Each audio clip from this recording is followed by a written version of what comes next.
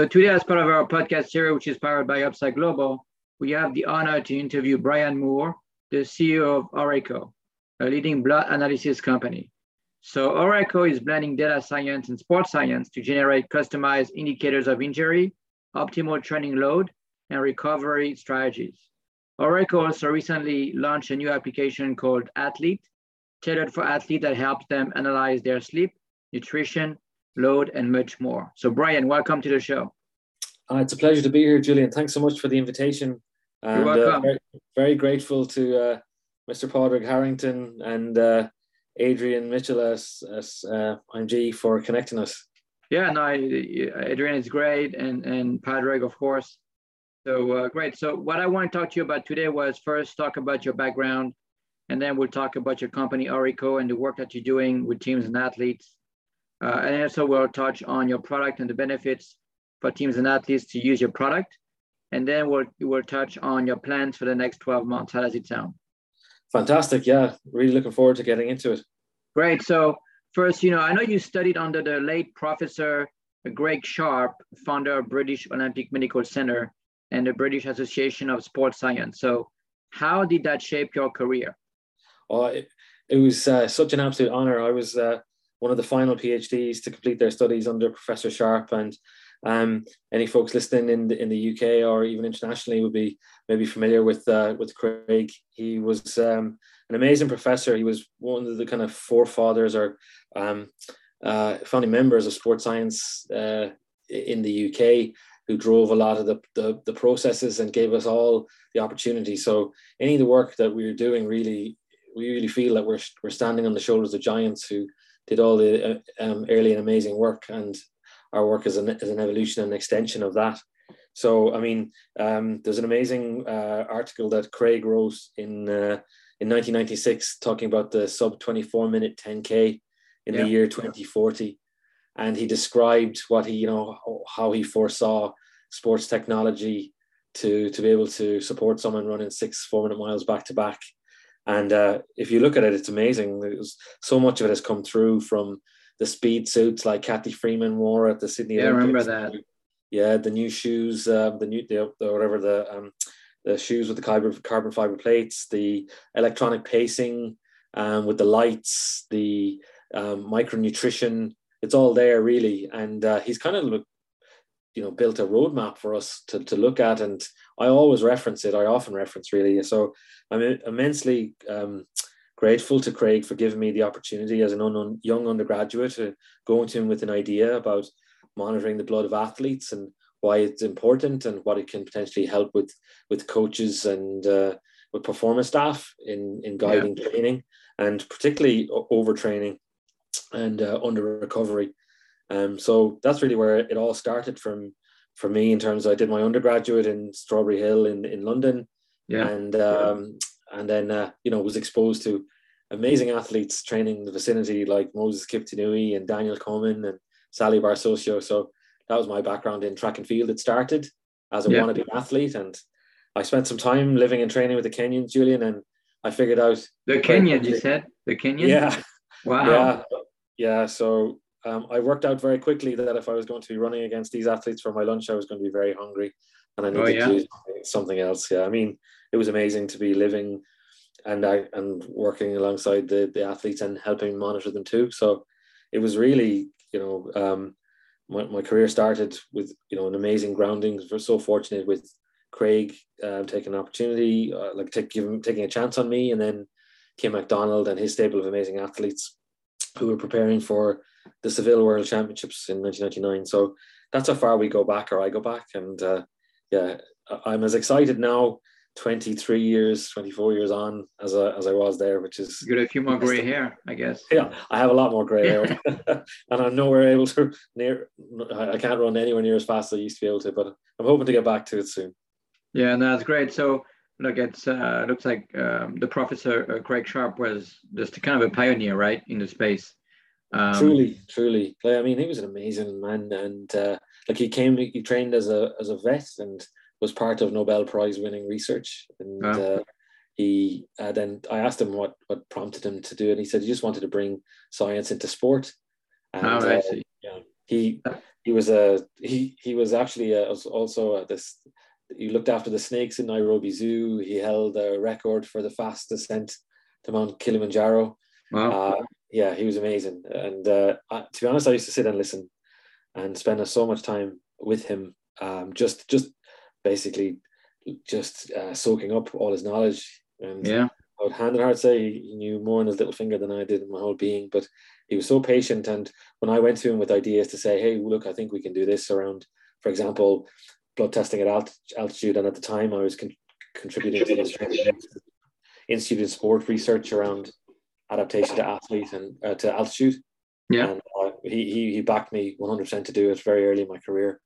And that really opened all my horizons. Well, that's great. So when did you get the idea? What was the trigger for you to build your own company, Orreco? I know you studied Orreco with obviously with blood analysis, but how does that practically work for an English Premier League team or an NBA team? Sure. So like it started off that I had a very simple idea: was is the blood of an athlete different to a non-athlete, and stumbled across really interesting findings around when players were fatigued or at times they were hurt, and it was all linking back to inflammation that we were starting to see and early signs of it, and maladaptation to load where their immune system was and immune function was being compromised. And really, at the time, I was training hard with the Kenyans, and I felt awful. Absolutely, I was being absolutely smashed every other day by the guys, and I just really remember running my own blood through the machine and thinking, if this comes up as normal, I might quit my PhD because it's not really showing me anything, and I feel so bad. And what did you see? What did you discover? Yeah, what was very interesting was, when we ran it through and we looked at the laboratory and they said, look, see, it's normal. And I was like, so I started looking at it and I started to see there was definitely disturbances around the white cell count. And then what happened was both my parents were biomedical scientists. And to be honest, it was the last thing in the world I wanted to do, Julian. I was just interested in sports. Yeah. And really, what I started to see was from the back of the analyzers, there was hundreds of parameters that you rarely saw. And I started to see patterns that were, associated with how I was feeling really flat, even though I was okay with steady state work, but I was really struggling at threshold. Mm-hmm. And that kind of, anytime I saw that, then I'd speak to the athletes and I'd say, how are you doing? They say, I'm fine. How are you doing? I feel amazing. And I say, how are you doing? And they go, actually, I feel awful. And they didn't want to admit it to themselves. But you could see that in the blood analysis? Yeah, you could see it in the blood. And at the time we were doing a venous sampling. So it was a full on sample, like 2 or 3 vials of blood, and send them to the lab, and might take a day or two to come back. Yeah, it's a pain. Yeah. So then what we started to work on was point of care work, and that's a natural evolution of what we're doing today, where you have to give you a snapshot of looking at your high sensitivity CRP, your inflammation levels, and your antioxidant defenses and free radicals, and we can get a snapshot within like 6 minutes beside the player. So I work with Dr. Paul Catterson at Newcastle. We started with Paul in 2012, around the time of the Olympics and the Euros. He had players coming back from the Euros who were normal on a lot of measurements, but were still feeling fatigued and reporting fatigue. So that's where it started. And I kind of then realized, look, what we need to do is we need rapid information. It needs to be robust, reproducible, reliable. Waiting 2, 3, 4 days for a blood report, if you're looking into the past.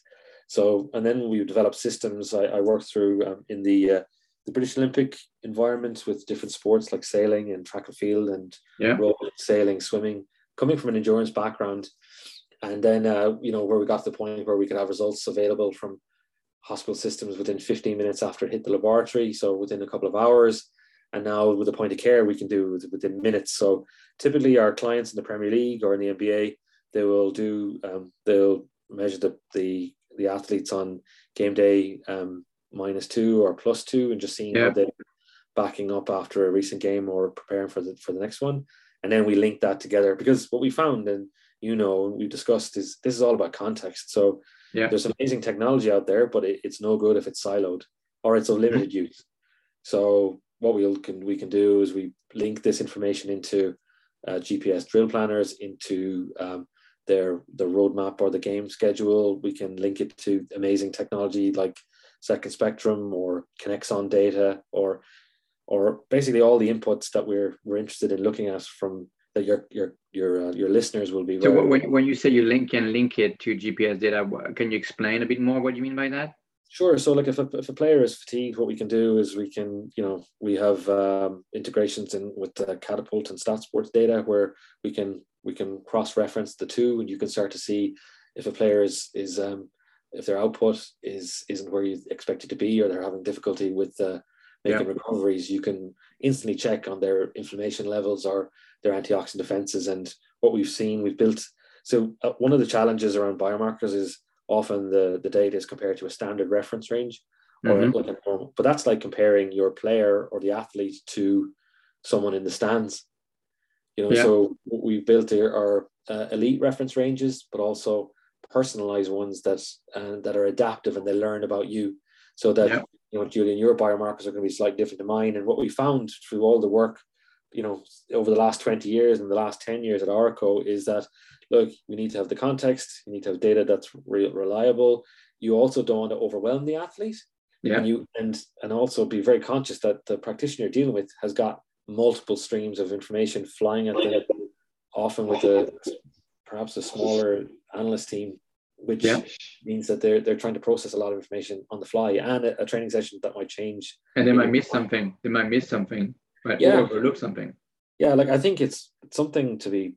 It's remarkable what performance staffs have achieved over the last 2 years. When you look with the pandemic, with regard to disrupted seasons, truncated seasons, shortened off seasons, and then back to loads, immense loads, and then psychological stress of playing in bubbles, etc. So the performance staff have done amazing jobs to keep the injuries where they're at.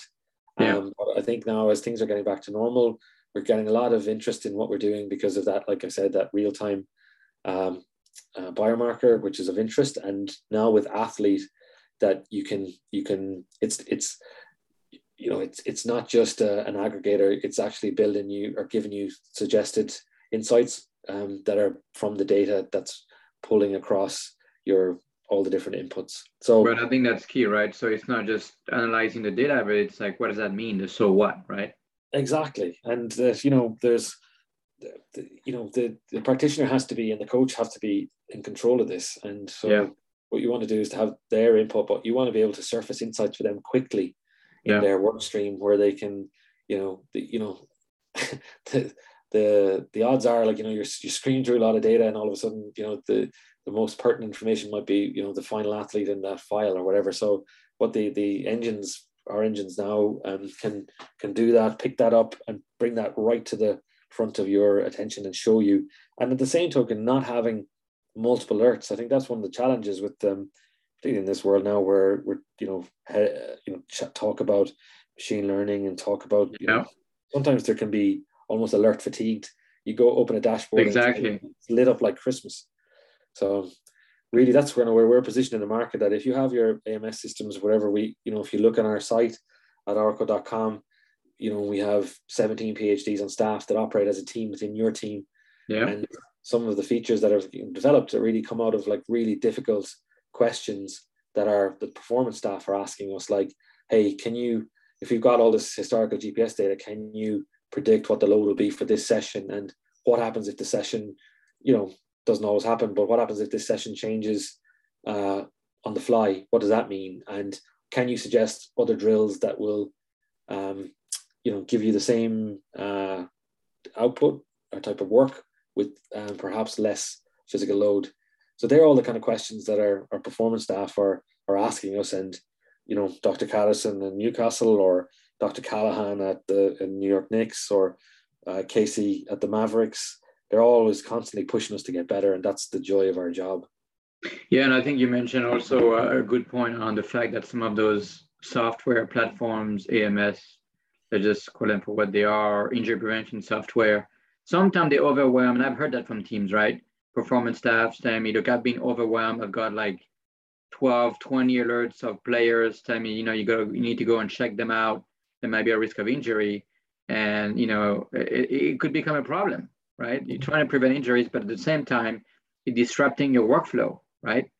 Yeah. And so it kind of defeats the purpose, right? A little bit. Yeah, exactly. One of the challenges of this idea of false positives and how many times do alerts flag and nothing happens, and that's where you get almost like the child that cried wolf. In that, it's if it's alerting all the time and nothing happens, then you can tend to miss it. So really, I think like for what we're starting to see is teams are often using open source tools. Like there's some great work in the AMS space to pull the information together, but then the kind of extra layer of intelligence is data scientists working along with you, because the danger with it is you can end up modeling in a lot of noise, and and the data sets now that are so vast, they're into billions of rows, that as Professor Newell in our team says, sometimes the more volume, the more noise, as if you turn off the volume on your stereo at home, that is more noise. So equally, if there's bias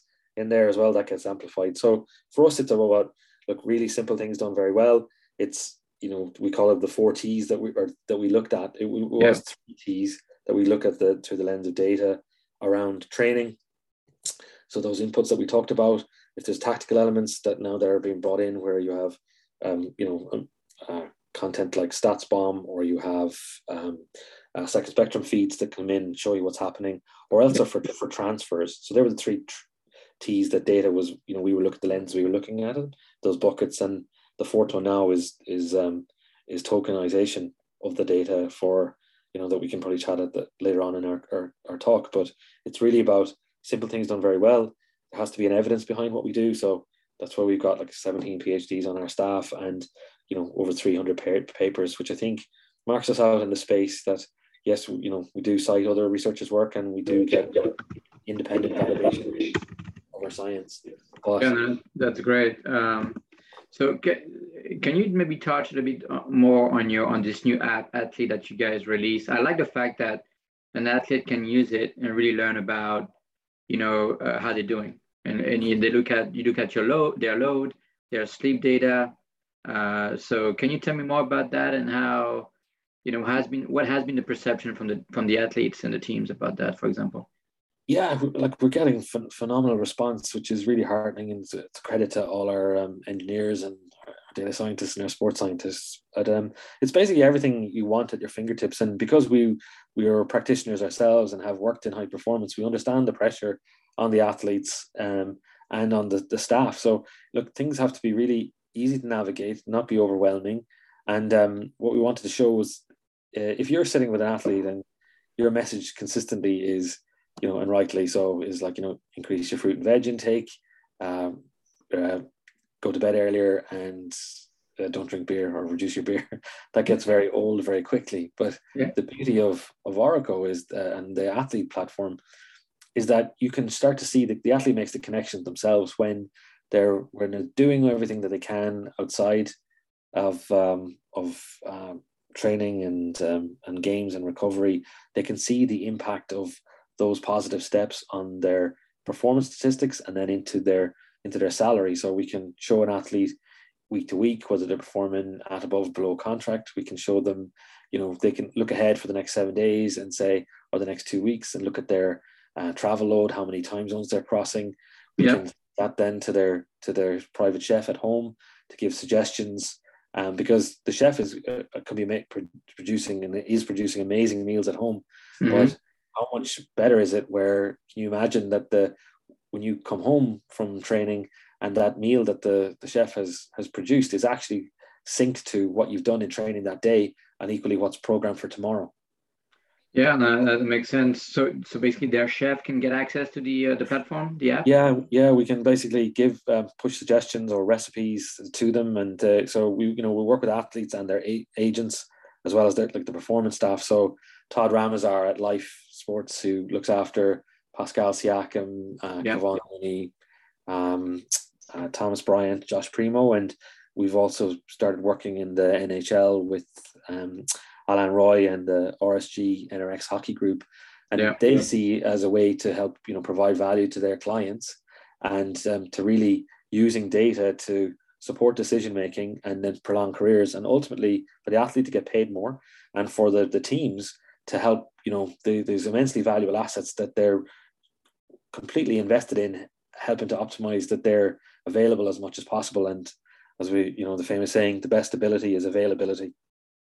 Yeah, can you touch? You made a comment about the fact that athletes can see if they are performing under maybe their contract value or whatever. I mean, how do you guys do that? How do you guys figure that out? Yeah, we've an amazing data science team, and I definitely would have paid more attention in maths class, Julian, had I realized how important this is and the possibility of what can be delivered. So yeah, our teams have developed the algorithms to they analyze things like who you're on the court with, who you're matching up with, who you're playing with, who you're playing against, and what your input is into the team, and how you're operating relative to that contract. So it's called it's a module called Frank that we worked on, particularly with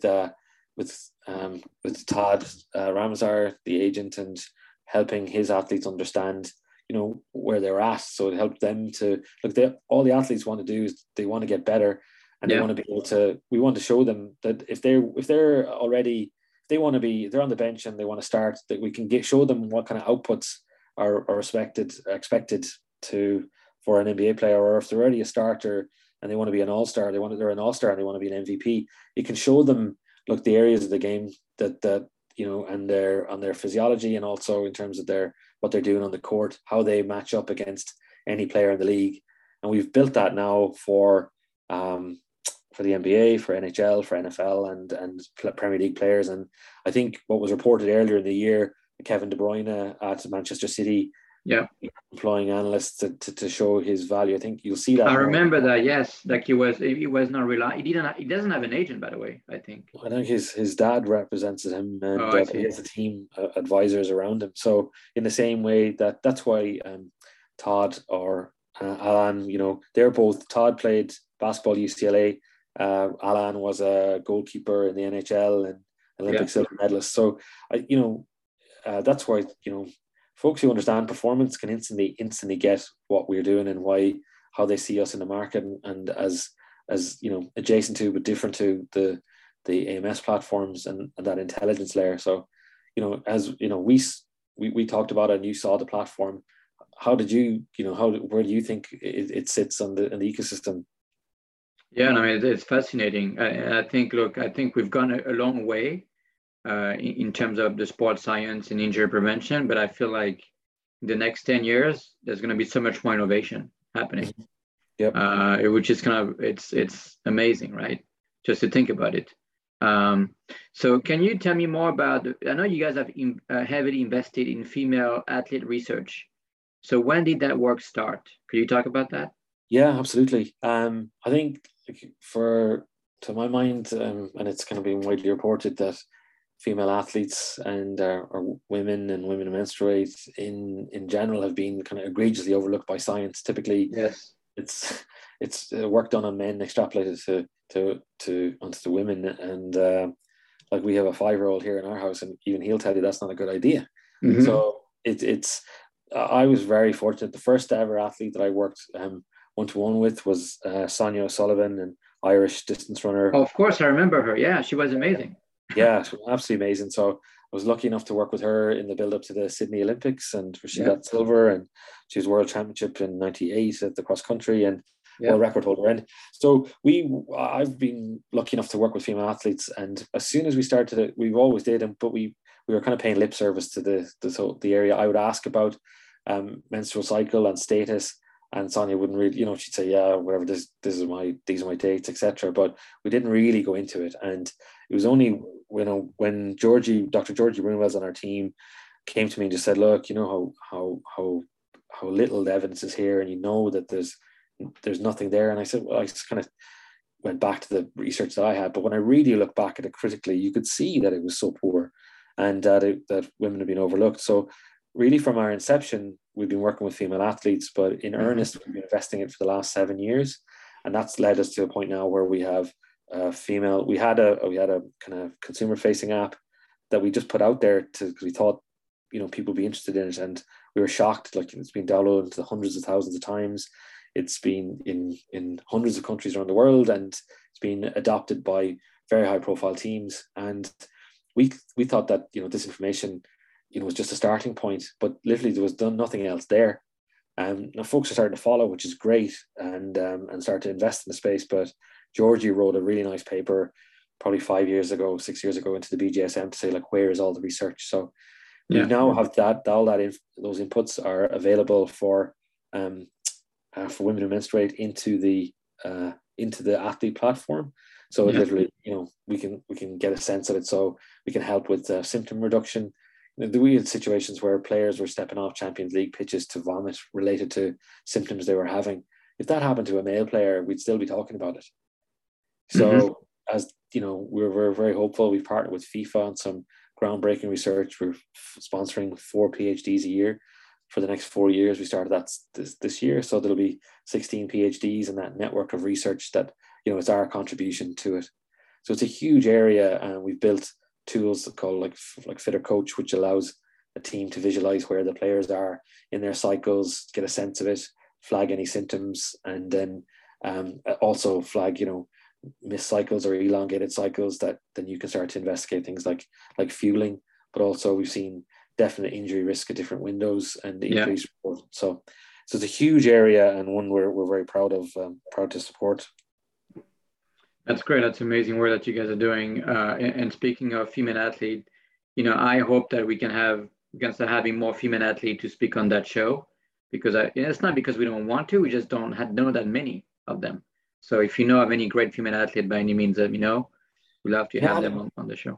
I think what you're starting to see now with often that there are amazing athletes and they're there, but they just don't get the coverage. That's starting to change now. When you saw the sellout in Camp Nou with Barca Real, I did see that, yes. And I think the final for the women's Euros sold out Wembley in minutes. So I think that there's amazing athletes there. We had 17 athletes who medaled in Tokyo in our cohort, and we have there's amazing athletes there. There's amazing stories to be told, and also for practitioners, because one of the challenges in many environments that the coach can often be a man. That's a very difficult conversation to broach.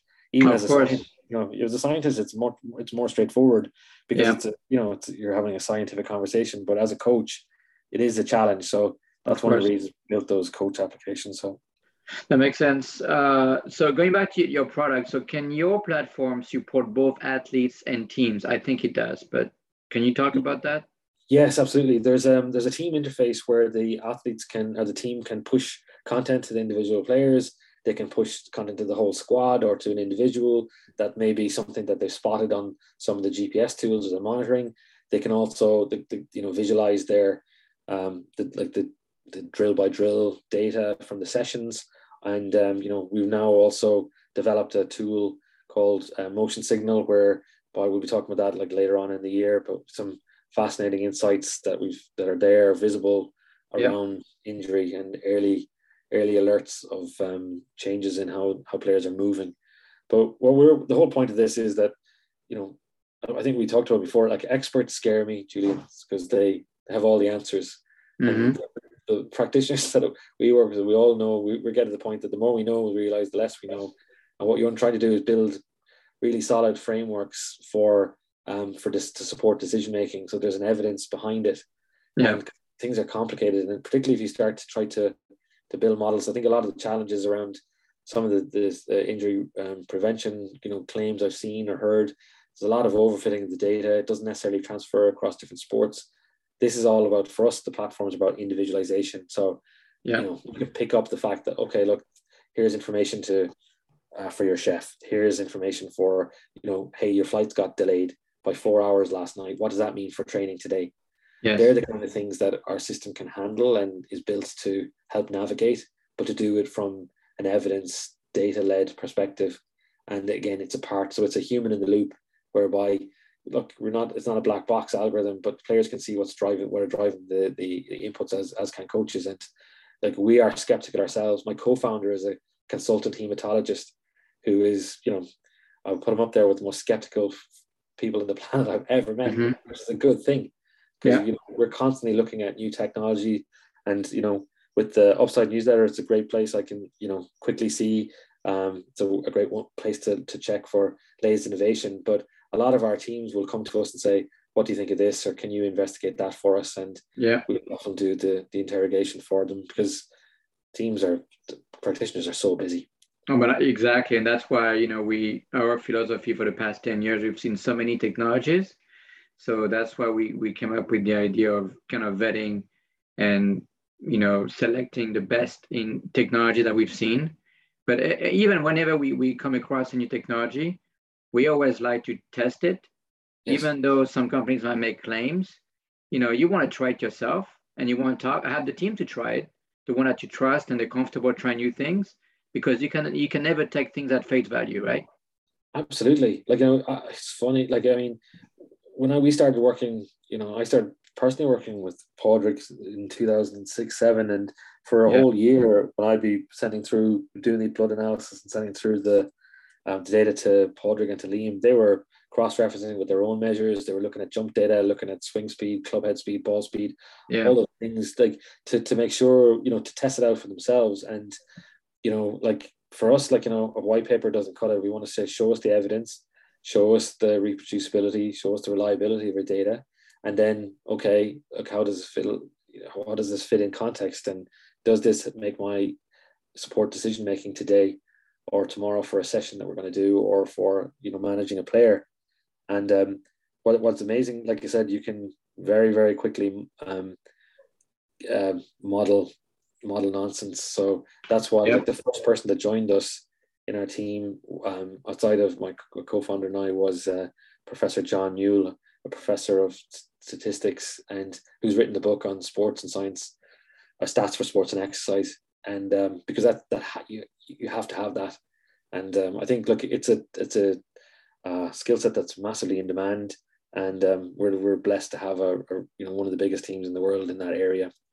Yeah, and to that point, just to finish on that, I mean, I've seen startups, founders, we have zero background in sports or sports science, performance, and they just tech people, right?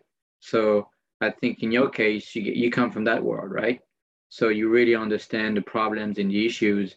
And I found that some of the best founders of sports performance startups are the ones that come from either work with athletes and professional teams before, because they understand the issues and the workflow and everything that an athlete has to deal with. Yes, right? Absolutely. That you hit the nail on the head. Really, your job is to make yourself as invisible as possible, but be there to help at the right time. And I think you find that sometimes you just want to, if your watch is sitting there and it's giving you alerts and it's telling you, breathe or walk, whatever, that can get irritating. So one of the things is you want something that's unobtrusive that's sitting there, but equally that's in control. That's why I take issue with a lot of we do have recovery indices that teams can see, where a readiness to perform index. But if you're heading out into the final round of a major, and you've got a wearable that's giving you a reported readiness score, that's you've got to be so careful with that information, because one, where is that coming from? Two, has that algorithm been consistent? Is it consistent? Has that been changed recently? What does that mean? So, but equally at the background, if there is a progressive decline in HRV, or inflammation is through the roof, or the GPS is screaming at you that this is the player is doing much more, covering much more ground. One of the things I don't remember. Do you remember in the 90s the Cypress Hill song? It was when the ship goes down, you better be ready. And that if you ever see when a player goes down hurt, straight away look down the bench to the medical and performance staff, what's happened. And it's okay, then it's a player come on, and then that player has to be ready, and perhaps they haven't had much game time or much training time, and it's all to be managed. And you can do this with data, but it needs to be athlete centered and performance staff focused, so that it helps them rather than further complicate the situation. And I couldn't agree more.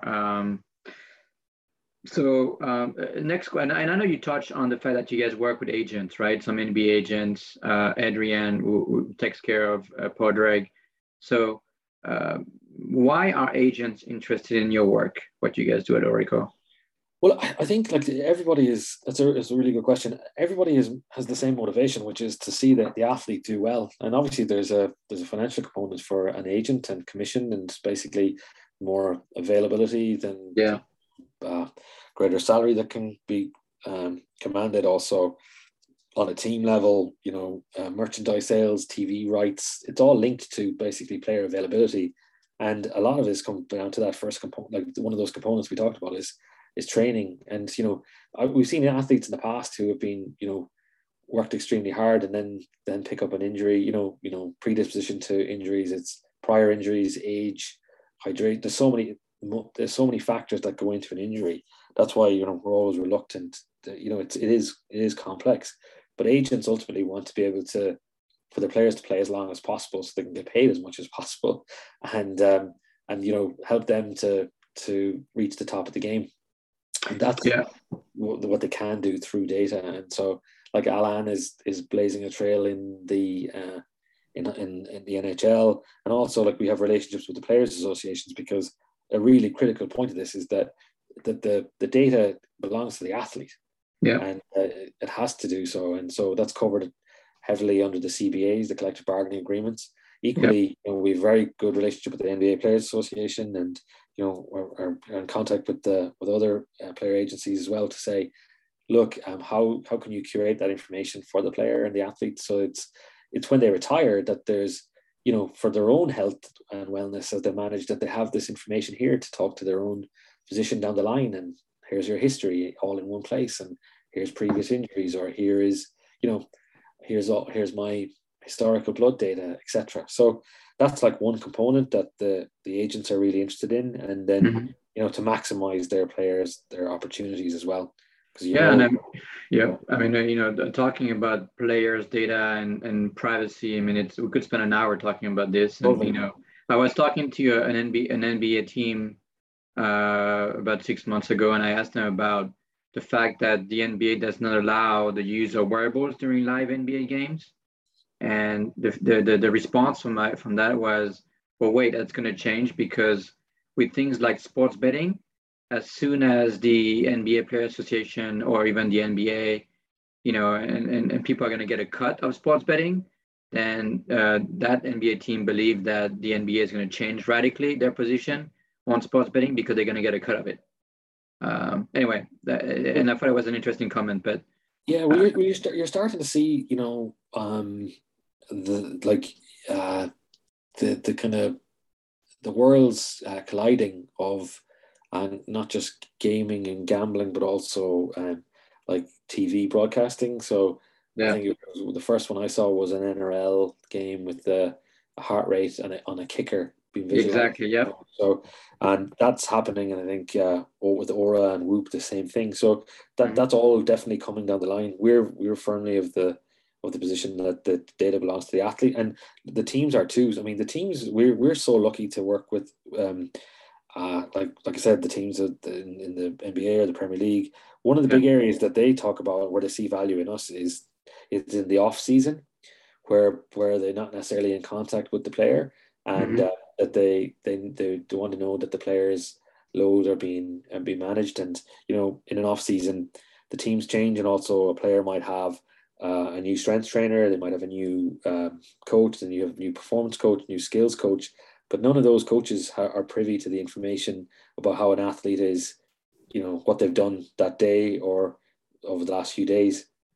And that's one of the big things you see. So, for example, the strength trainer might have done a blitz session in the morning time, and then the skills coach can't figure out why in the afternoon the players, is fatigued or not moving as well as they should, or not able to execute what they're doing. So you need that 360 view of the athlete, and that's what the athlete can do. And also, we talk about this evolution. I believe that this whole space will, it's like an F1 analogy. So what's the technologies that are in the F1 cars eventually find their way into our own street cars.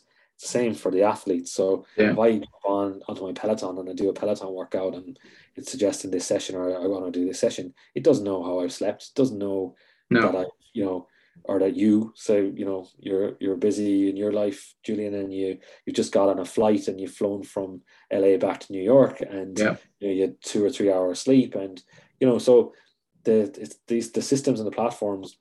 It's almost like sports science platforms that will power the next generation, and that's why we've attracted venture capital investment, because they see us as the we're next. That makes sense. Next, three more questions. The first one is, can you talk about how your team build the intelligence? I know you got 17 PhDs on your staff. Can you tell me more about that? How you guys build the intelligence?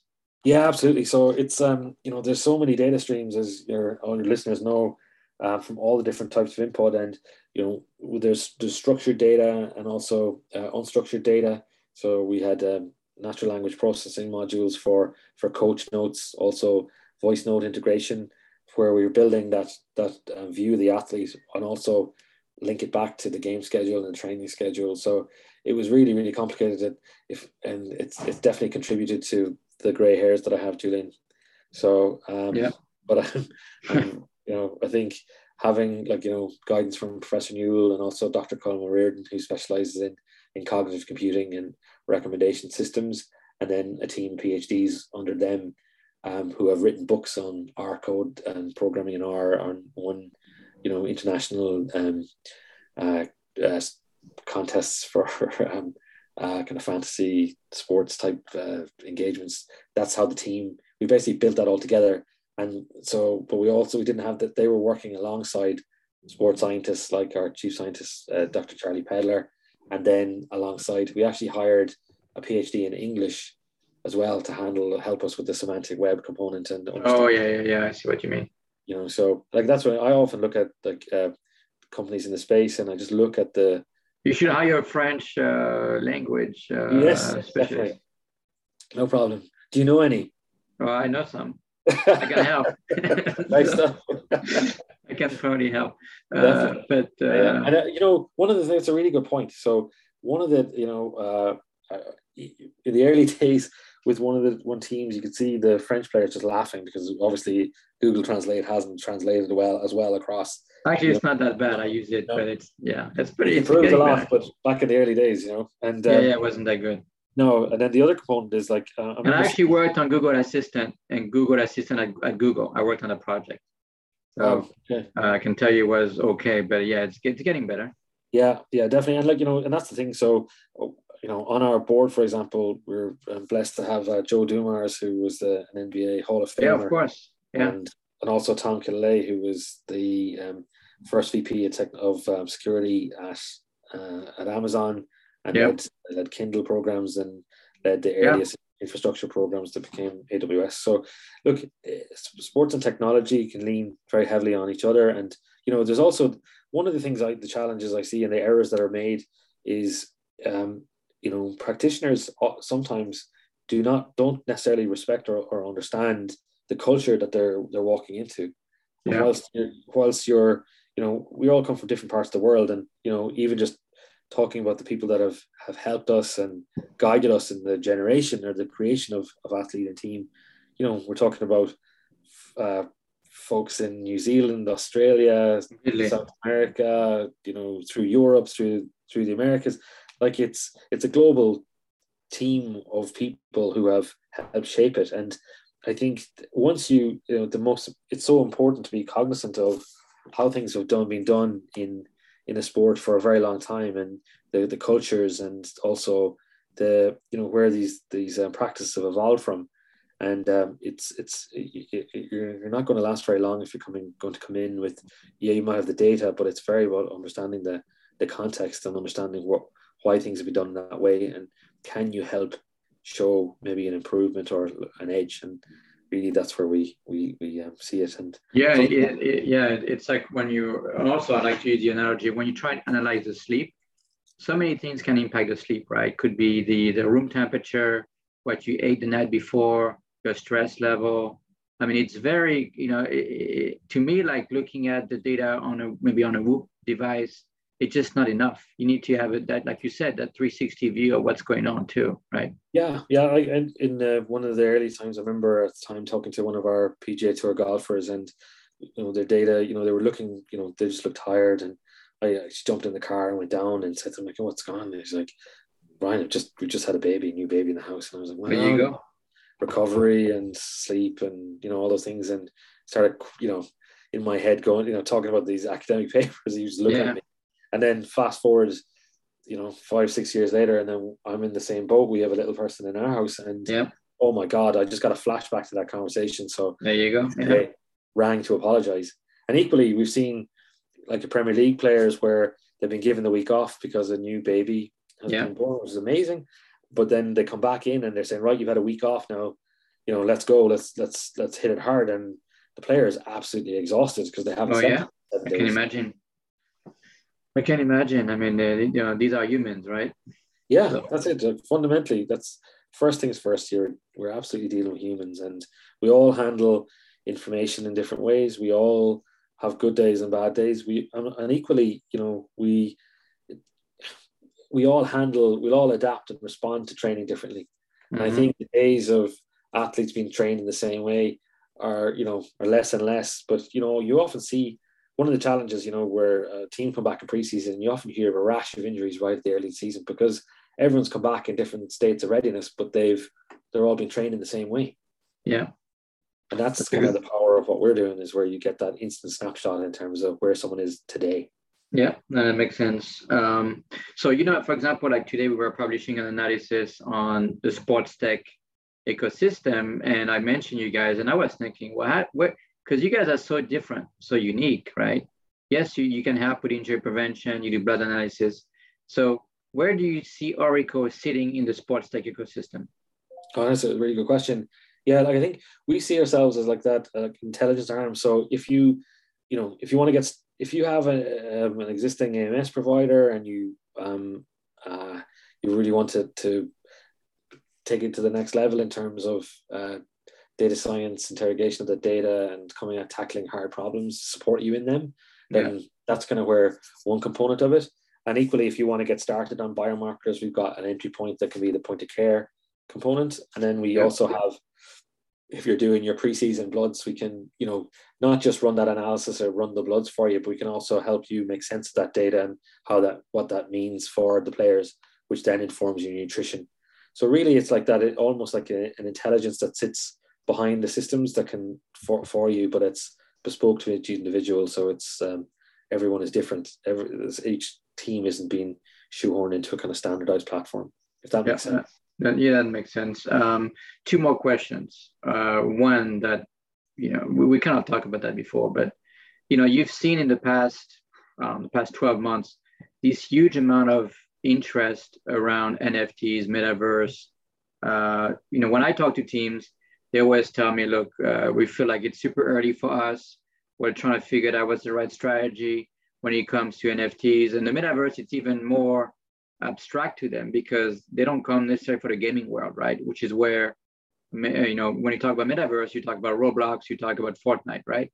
Yep. What is your take of this all NFTs and metaverse space right now? Do you think there's so much hype?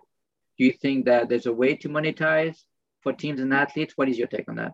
Yeah, I think it's a brave new world, and there are really interesting parallels between the kind of the Web 2 as we know it, how the internet's been over the last 20 years, and then this whole brave new world of NFTs. And like you can spend, like we've been thinking about it and talking about it for the last 3 or 4 years, and the NFTs, some amazing success with around Dapper Labs and So Rare. Yes. And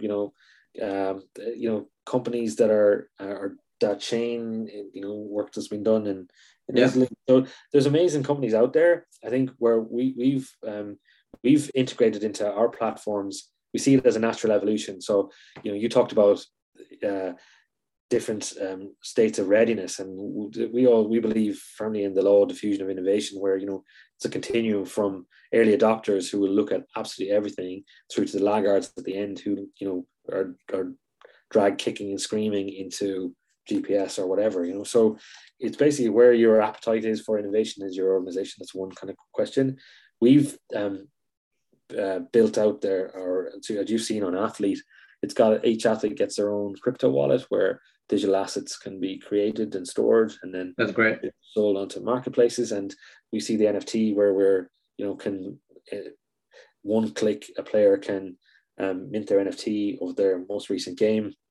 Yeah. And that's something that we're very excited about, but it's just a start. Really, it's ultimately about tokenization and tokenomics, and then curating that data asset and putting the data in formats that can be ingested into other models in time. And so the NFT gives in, like, it's an instant pathway to value creation for an athlete or a team. But I think, thinking bigger than that type of infrastructure that we've built is designed that will be able to plug into Web3 systems down the line. So the player is curating, I've talked to very high profile retired players who said, like, this stuff was the Orreco stuff is amazing. Like, why, man, if I had this, I could have played an extra couple of years in the league and X $1 million extra. And then, or actually, not being as hurt. That's kind of starting point. But then they said, yeah, we were starting to do this, we were doing some GPS, I was doing some sleep monitoring, we're doing, whatever is actigraphy, jump data. And I said, amazing. And I said, where's the data? And they're like, I have no idea. So one of the things we can do is to kind of provide that curated creation component for the athletes, so the data is stored essentially for them, and it's also in a format that will be able to be ingested into these models in time. So it's very exciting. It is very early. We're very lucky we're in the portfolio of True Ventures, who have people who sold that $69 million NFT, and also Justin Anderson, who sold a $4 million photograph, now one of the most valuable in the world. So we're in constant contact with thought leaders in the space. And one of the things, as I said at the start of the call, Julian, which I really like your style, is we don't pretend to have all the answers, but we do have, we are a part of the story. The work is cutting edge, and there's also an evidence behind it, which is really important to us, because other than that, it's just noise, and it's whoever's shouting the loudest. Yeah, I think you're right. Last question, right? So what are your plans for the next 12 months? What are you trying to achieve? It's so exciting. Like, I've been doing this now for 20 odd years, and but I've never been more excited than today. And now that we have, a lot of these concepts that you saw on the platform, Julian, that are there, like, ultimately that's multiple companies rolled into one. All these different inputs are effectively like almost creating a company to handle what you're doing. So it was so complicated, but now that they're there, what's exciting is now we can add features, like I talked about movement, talked about, in our platform right now, you can, everything from book a blood test, review your data, check who you're going to match up against with, order a salad, or mint an NFT, all in the one place. Yeah. Which is, so hugely exciting. And now it is super interesting. Then from there, now we can just basically have our research modules and our research R&D teams and the clusters that go and attack really difficult problems in partnership with our clients. So whether that's around, can you make us an AI drill planner that can predict a training session within 5 yards of distance, or within one acceleration? So that's been done. There's the only limit is your imagination. We're linking all that information for the female athlete. So our plan is to be doubling our team size over the next 12 months, doubling down on all this innovation that we've made and these huge strides forward, and then working with our clients to add the features that they want and evolve and that sync with their roadmaps too. And then more integration with new partners as well. Absolutely, yeah. We really do. We're thinking the last we have a relationships with Conduct, the great team over there with Travis and team. This week we've completed the StatSports integration, so we now should be visible in their software systems for your clients and customers. Then we've Catapult integration, Aura, more in the pipeline. So it's basically whatever our the elite teams are looking for, we help them build. And like I say, it's really that value add, that heavy lift data science that we can provide as well, that teams respond well to, and we really enjoy working with them on. That's great. So look, we're at the end of the interview. That's probably one of the longest interviews that I've done, to be honest with you. But, being Irish, Julian, I get excited, and if anyone can't understand what I'm saying, just put a H into the word, because we're Irish. Look, it's a pleasure to talk to you. I could talk to you for hours more. if anyone wants to reach out to us, hit me up at brian.moore@orreco.com or info@orreco.com, and we'd be delighted to talk to anyone. And thanks to you for creating this amazing community that we're just honored to be a part of. Well, thank you very much. It was a pleasure to talk to you today. Thank you. Wonderful. Take care, Julian. You too. Take care.